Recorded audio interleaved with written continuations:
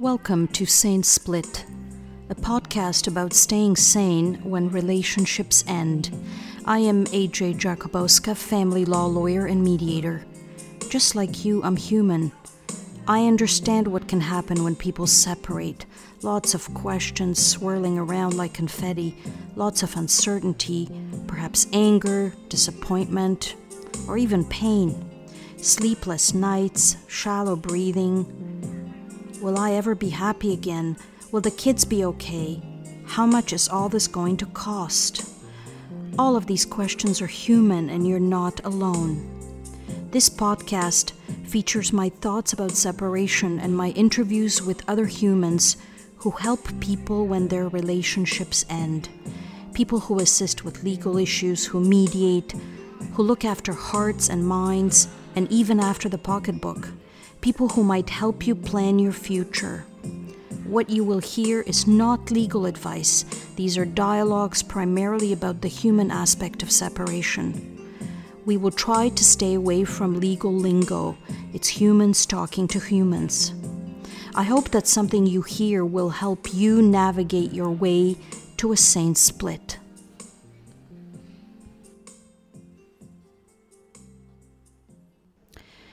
Welcome to Sane Split, and thank you for tuning in. Today I'm going to give you a bit of a primer on separation agreements. Remember primers, those little books we got in grade 1 about the ABCs? I may be aging myself here. My focus will be the Ontario perspective.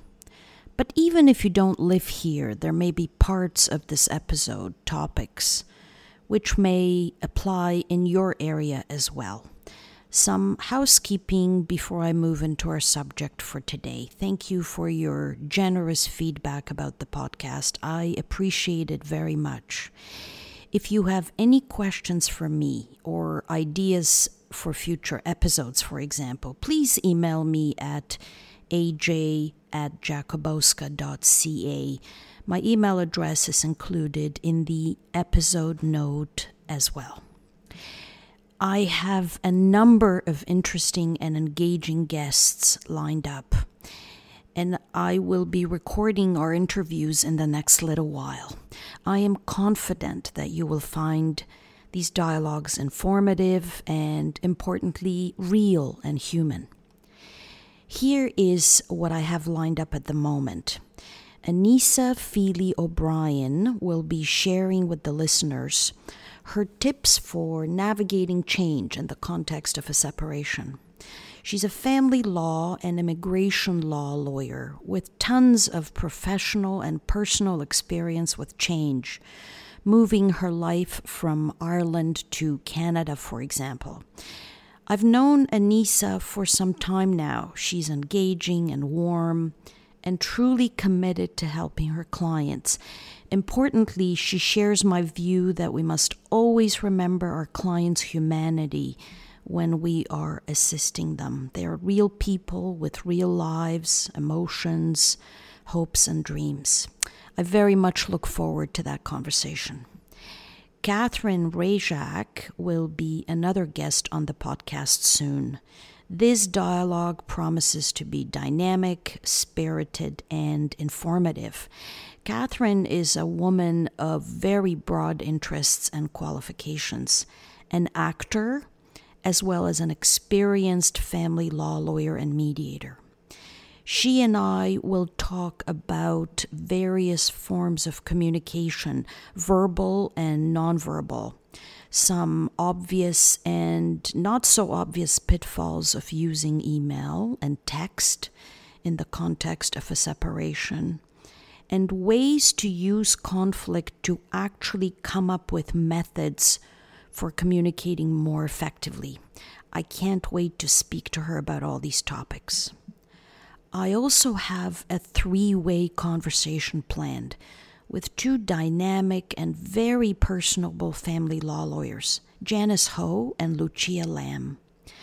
Our subject will be limited scope legal services, an innovative way of delivering and receiving legal advice and coaching. All three of us provide limited scope services, and we are believers in this model as a viable option for giving Ontarians more access to justice. Tune into that episode coming up soon. I look forward to sharing with you my guests' modern, 21st century accessible perspective on the practice of family law and innovative ways of helping people whose relationships end to get legal assistance in a way which fits into their budget and serves their needs. Very much looking forward to that conversation as well. Please stay tuned for those episodes coming soon. Now, on to the primer. I have chosen separation agreements as a topic for the podcast because many people ask about them when they initially call my office, and because they're the bread and butter of what I do as a family law lawyer. In other words, they are common in many family law cases. When I wear my hat as a family mediator, I'm also asked about them a lot, and I often work with mediation clients with the goal of ending their dispute by way of a separation agreement. Many people have a general idea that a separation agreement fits somewhere into a separation, but they're not sure how, when, or who takes steps to generate one, what the content may be, or what the point of having one is. I hope to answer these basic questions in this episode. And I have organized my discussion around 5 takeaways, 5 general headings, sometimes in the form of a question, broken down into further detail. So here we go. Number 1. A separation agreement is not an agreement to separate. I often hear the public use the phrase legal separation, and many people think, because they have told me so, that a separation agreement is a document which confirms a separation, which makes it legal. Confirming a separation, the very fact of a relationship ending, is not the reason people enter into separation agreements. And in fact, most such agreements come at the end of a family law case, not at the beginning, right after the separation. I say most such agreements because sometimes there are reasons to have an agreement before the entire case ends. And later in this episode, I will explain what I mean here. In Canada, the decision to separate can be made by just one party to a relationship.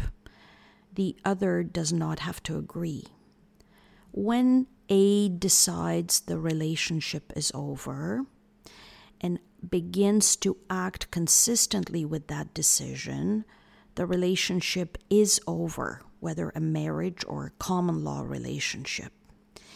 Steps may then have to be taken to further disentangle the parties, close joint accounts, for example, agree on financial arrangements, establish 2 residences, decide about various issues relating to the kids, who will make decisions about them and how and where they will live.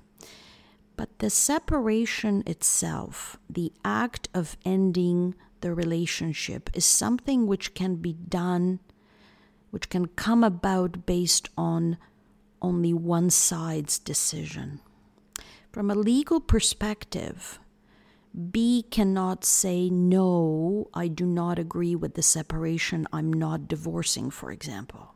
Well, B can, of course, have a view of the situation, perhaps an emotional response, including sadness and regret that this is happening. B can wish A was not making this decision. It happens all the time. B can try to talk A out of ending the relationship, can propose counseling, for example. From a legal perspective, however, if A's mind is made up, that is the end and a separation has taken place. I take you back to the allegory of A and B separation in the episode called A Journey to a Place Called Apart. That is an example of a situation where one person decides to move on. The other person is very upset by the decision, but has no choice but to live with it. Of course, to effect the separation, for it to actually take place, A has to communicate his or her decision, so B knows about it. It cannot remain a secret in A's head and heart only. There are many ways of doing that, and I'm now thinking this may be a topic for another episode. But my overall point here is that separation is a question of fact. It happens based on one side's decision or a joint decision to separate, which is also possible. And when it does, it is legal. There is no need to register a separation anywhere or have a lawyer confirm it in any way for it to be effective. So to summarize, a separation agreement is not a document which in and of itself makes a separation legal. Here's takeaway number 2 in the form of a question. What is a separation agreement? It is a document which can have only several or many pages, which is signed by both parties. It is a contract between two spouses who have separated, both married and common law spouses, which sets out in writing the terms on which they are separating, and if they are married, divorcing.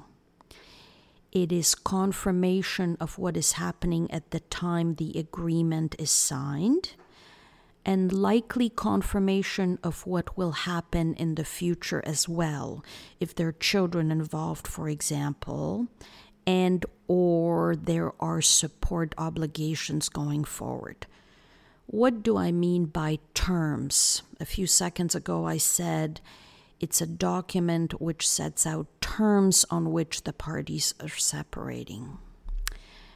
I mean that it lists all of the issues which had to be dealt with between the spouses when they separated, the legal issues which were triggered when the separation happened, and then it explains how those issues are resolved and agreed on, item by item.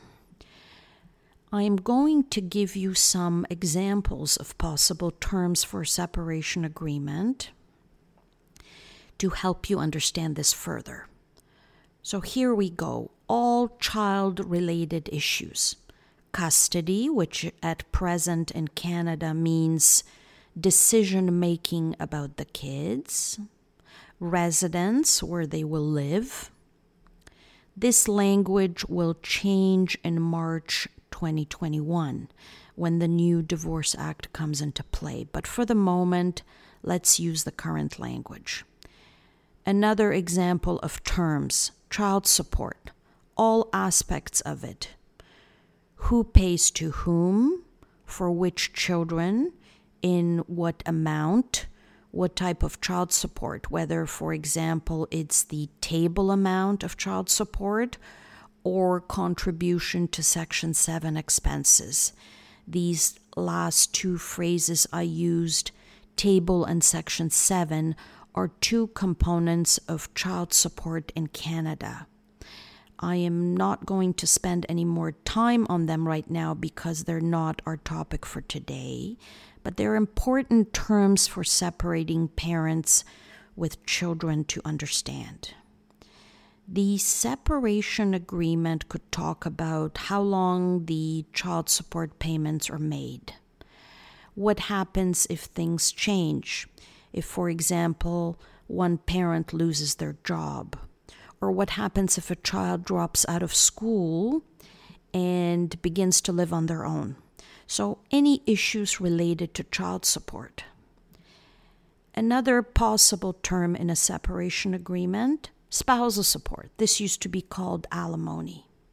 Again, who pays it, to whom, for how long, in what amount, whether the recipient, the person receiving it, has any obligations around work, to find work, to maintain work, all issues related to variation, meaning changes down the road.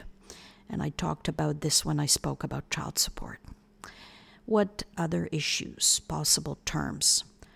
All issues related to property, including equalization, which in Ontario is the formula and mechanism for dealing with the separated spouses' property and debts if they are married and separated. But it can also deal with all property issues and debts if the separating spouses were common law, and here they would not use the formula I spoke about. In Ontario, common law spouses and married spouses do not have the same property and debt-related rights on separation. Again, I will leave it here because what those rights are is not our topic for today, but an important area to get advice on if you are separated. So, as you can see based on my examples, there is a very broad range of subjects, terms, that a separation agreement could potentially deal with. What is actually addressed depends on each specific case and the issues in that particular case that were triggered when the separation occurred. Takeaway number 3, the length and content of the separation agreement generally depends on 2 main factors: the number of issues, terms to be dealt with, and number 2, how complicated the terms are. So let's consider 2 straightforward examples. Separation agreement number 1. John and Michael, they were married and are now separated. They have 1 child. The child will be living with both parents 1/2 of the time. John and Michael are really cooperative when it comes to parenting. Both work and earn similar incomes. They have 1 main asset, the matrimonial home. They each have RSPs, small bank accounts, a car each. John will stay in the home and buy out Michael's joint interest in it.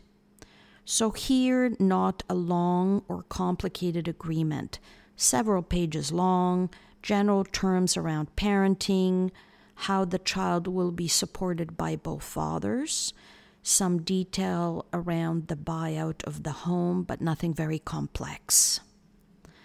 So here's separation agreement number 2, Sandra and Miranda. They are not married and they're now separated. They have 2 kids. Sandra ended the relationship. Miranda is very upset about that. They have had trouble communicating about the kids, and Sandra is already seeing someone else. They are going to try and share the kids' residence, meaning the kids will live with each of them roughly equally. But given there are some early signs of potential problems down the road, despite the best of intentions, the separation agreement might need to have a pretty detailed parenting plan built into it. In other words, detailed clauses about the kids, decision-making, how to break deadlocks, the sharing of holidays, attending at activities, school recitals, and so on. Sandra and Miranda are also owners of a cottage, and an investment property in addition to their residence. Sandra will take over the cottage. Miranda will take the residence. They will essentially swap. There will be some child support paid by Sandra to Miranda because Sandra is working and making a good living, and Miranda has not worked outside the home for some time. Miranda will also get some spousal support from Sandra to help her get on her feet as she's been out of the workforce for a while. But there will be a review after 3 years, and everyone will then take a fresh look as to whether the spousal support should continue. In the meantime, Miranda is to do some retraining and actively work on finding a job. This agreement will be significantly more complex. Depending on the detail of the parenting plan portion, that alone might take several pages. The agreement will then address child and spousal support, and here there would also be discussion, which can sometimes be quite detailed, about the review in 3 years and Miranda's re-education and work-related obligations in the meantime. Then the agreement will talk about the swap, cottage to one, home to the other. That investment property will also have to be addressed. So as you can see, more terms, more complex terms too, than in the agreement number 1 for John and Michael. To summarize, the number of issues and related terms and their complexity impact on how long the agreement will be, and yes, what the cost will be as well. The longer, more complex the agreement, the more expensive it is likely to be. Back to our list, and we are on takeaway number 4. And here's a key question, one I'm asked quite frequently. Ready? Here it is.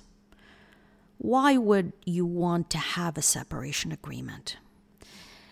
The answer to that question has many components and may vary depending on a particular case. But there are some general themes I can share with you which apply virtually universally. One reason, legality. A separation agreement, when put together the right way by people with the right expertise and experience, in the right format, signed by the appropriate persons in the right way with the benefit of legal advice, with each party knowing all the chips on the table, in other words, participating in the negotiations based on a transparent and informed dialogue, creates binding legal obligations, which are also legally enforceable. Boy, that was a mouthful. Let me break that down a bit. If you had a cavity, you would not do your own filling. You would go to a dentist. I mean, it is possible you could do a good job doing your own filling. Absolutely, it is possible. But much less likely than when a dentist completes the task. Dentists know how to diagnose the issue. Is this a simple cavity, or is there potential for some more serious problem, a complication? Dentists know what materials to use for the cavity. They know how to prepare the tooth. They know the sequence of steps to be taken during the procedure. They know whether an antibiotic needs to be prescribed as companion treatment. They can anticipate whether there will be pain or if you need to be sent home with a script for a painkiller.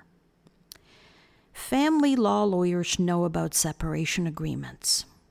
They understand the legal issues involved when relationships end, and they know what questions to ask to ensure their client is bargaining, discussing potential settlement with their eyes opened and in an informed way. Is it possible you and your spouse could draft up a separation agreement, have what we sometimes call homemade separation agreements? Is it possible you can draft one on your own, sign it, and there is never ever an issue with it in the future? Absolutely. But then, do you know what is to go into the agreement? What topics you should be thinking about when you and your spouse are discussing the terms and negotiating? Do you know what language needs to be used to make the terms enforceable if there is a problem? Do you know what extra steps you should take to make the agreement as solid as possible and less likely to be successfully attacked down the road, possibly set aside? When I say enforceable, I mean one of the parties asking a decision maker, usually a judge, to compel, order the other party to do something they were supposed to do based on the agreement and did not. Let's use an example to illustrate both the point about drafting a clause without a full understanding of the legal issues, and then problems with enforcement. Two separated spouses create their own separation agreement, which has the following paragraph in it, and I quote, "John and Sally will share the cost of Jonathan's daycare," close quote.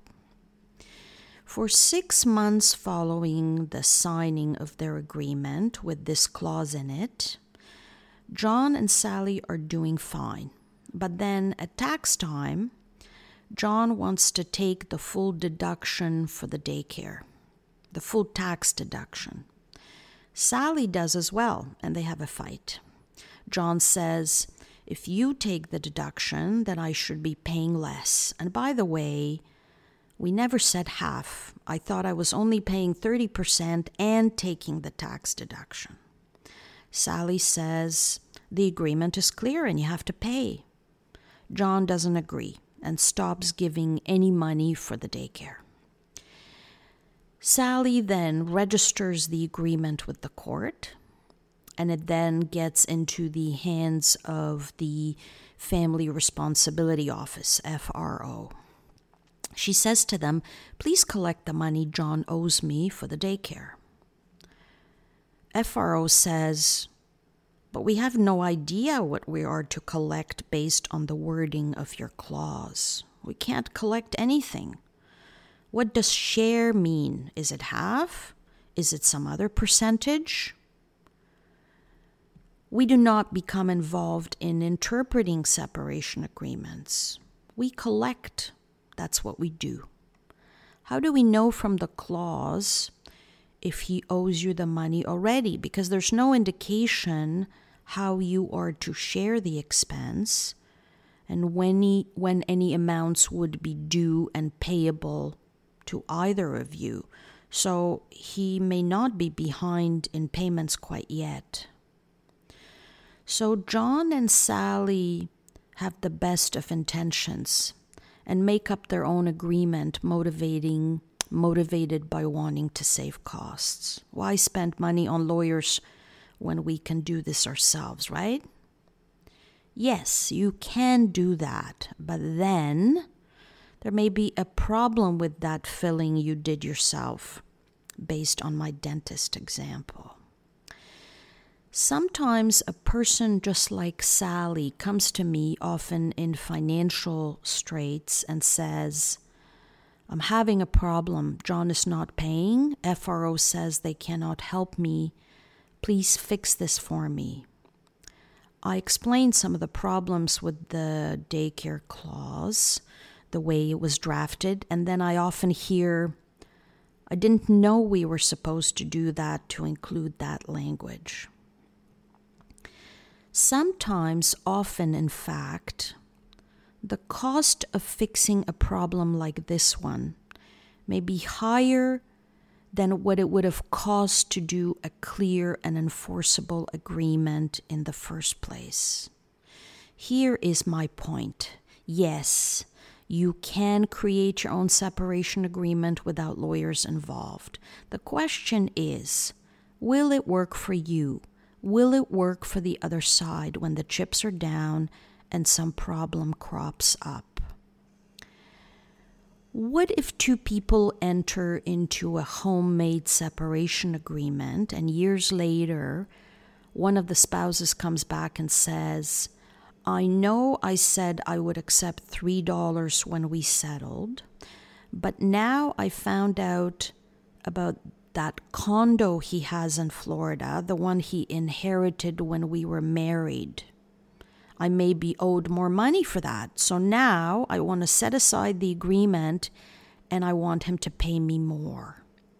Or the child support was calculated based on $50,000 of income, but after we signed, I found out she was working overtime and also had a busy shop on Etsy. So that's extra income.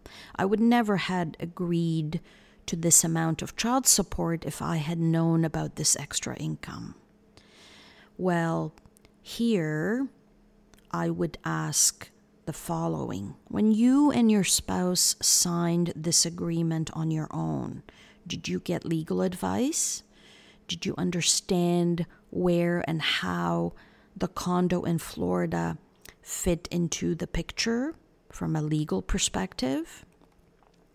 Did you two exchange disclosure before you signed? Did you give each other your income tax returns and pay slips? Did you ask questions about overtime? Did you swear financial statements? All that may seem like extra and unnecessary work at the time, but taking all those steps now will make an attack on the agreement down the road less likely, a successful attack. Again, some couples sign homemade separation agreements and never have a problem. But they're taking a risk that when something goes offside, there is some complication, someone stops doing what they are supposed to be doing based on the agreement, or if there is a change, for example. That is when they might find out there is a problem. So why not do it the right way to begin with? Go to the dentist to deal with that toothache rather than try and fill the cavity yourself. The other reason to have a separation agreement is to have a roadmap going forward. What do I mean here? Particularly where children are involved, it's helpful for parents to know what to do next if there is an issue or a problem. So, for example, most separation agreements will have a clause in them which tells the parties how to deal with situations when they do not agree on something having to do with the kids. These might be called dispute resolution clauses, and there are other names for them as well. If parents cannot agree on where a child goes to school, and based on their agreement, this is a decision they need to make together, what happens?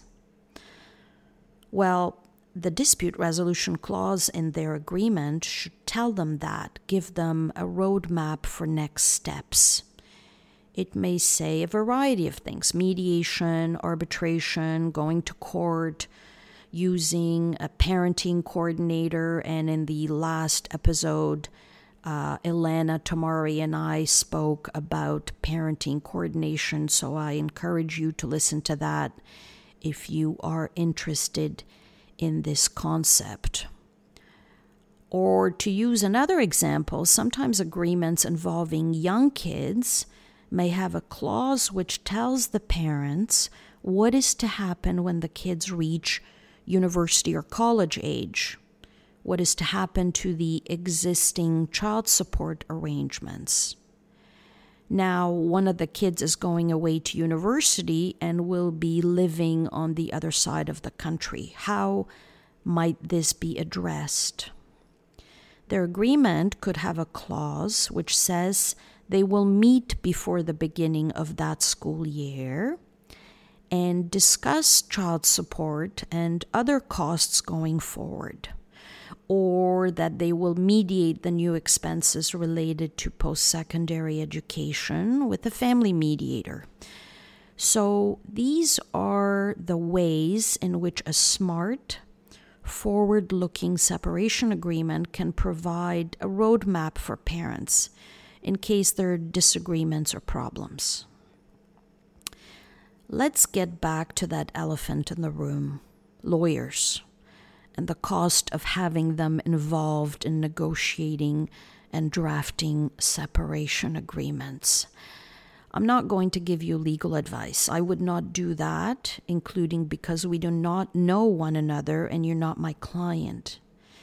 But I will tell you from my professional experience that lawyers do have an important place in this process. A reasonable investment of time and money in their expertise when it comes to separation agreements is very likely worth it. You know that adage about doing things right in the first place to avoid problems later as much as possible.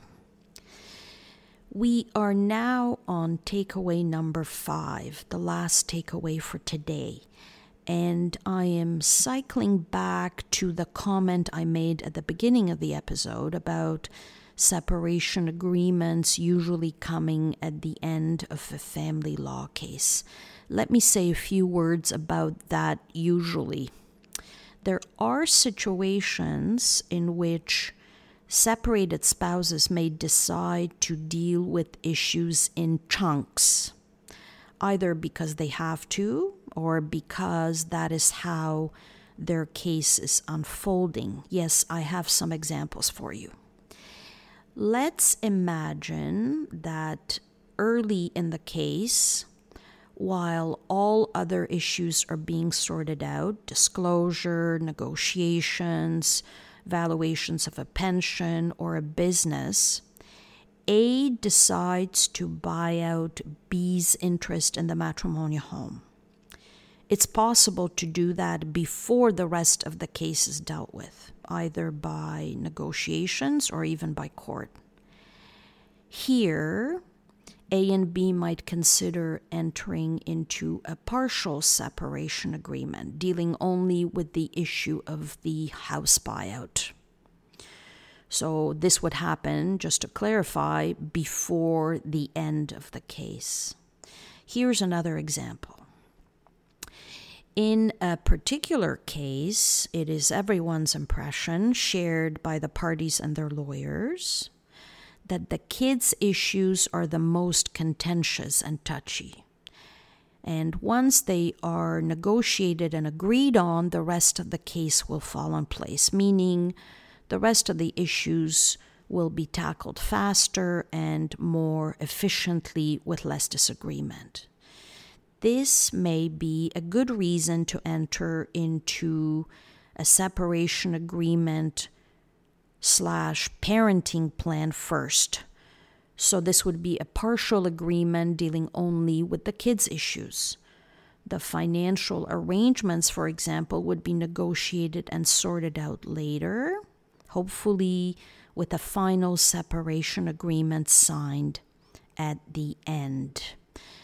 My third example is of an interim separation agreement. Interim meaning in the meantime or short term.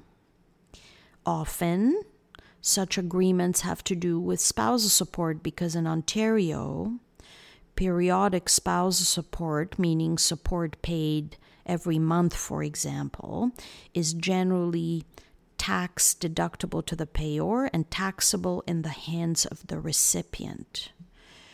To confirm this treatment of the payments and to allow for the tax deduction, sometimes a separation agreement is required, and an interim agreement is something commonly used here. We have come to the end of this episode. I hope you have heard something which will help you navigate your way to a sane split, perhaps with the aid of a separation agreement. Negotiations which lead to the drafting and signing of such an agreement are the best way to deal with a separation, whether with lawyers or in the context of family mediation. A separation agreement at the end of a case is a great outcome, and for many couples, this is a realistic prospect with hard work, goodwill on both sides, and commitment to informed, fair negotiating and transparency. Thank you for listening. I hope you will tune in again. If you have any questions or comments, you can reach me through my website, separationinontario.com. Subscribing to the podcast through your favorite app will make future episodes available to you automatically. Signing off for now.